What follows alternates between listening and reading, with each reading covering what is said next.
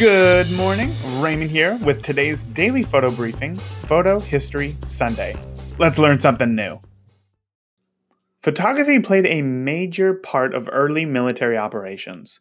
George N. Bernard was the official photographer for the Military Division of the Mississippi, where he documented military camps, fortifications, and real lines and duplicating maps.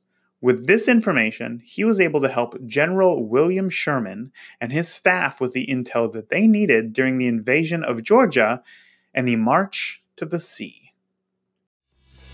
You like waking up and listening to the daily photo briefing? Well, if you are, I would so greatly appreciate it if you would leave a rating for this skill in the Amazon Alexa app or wherever you are listening.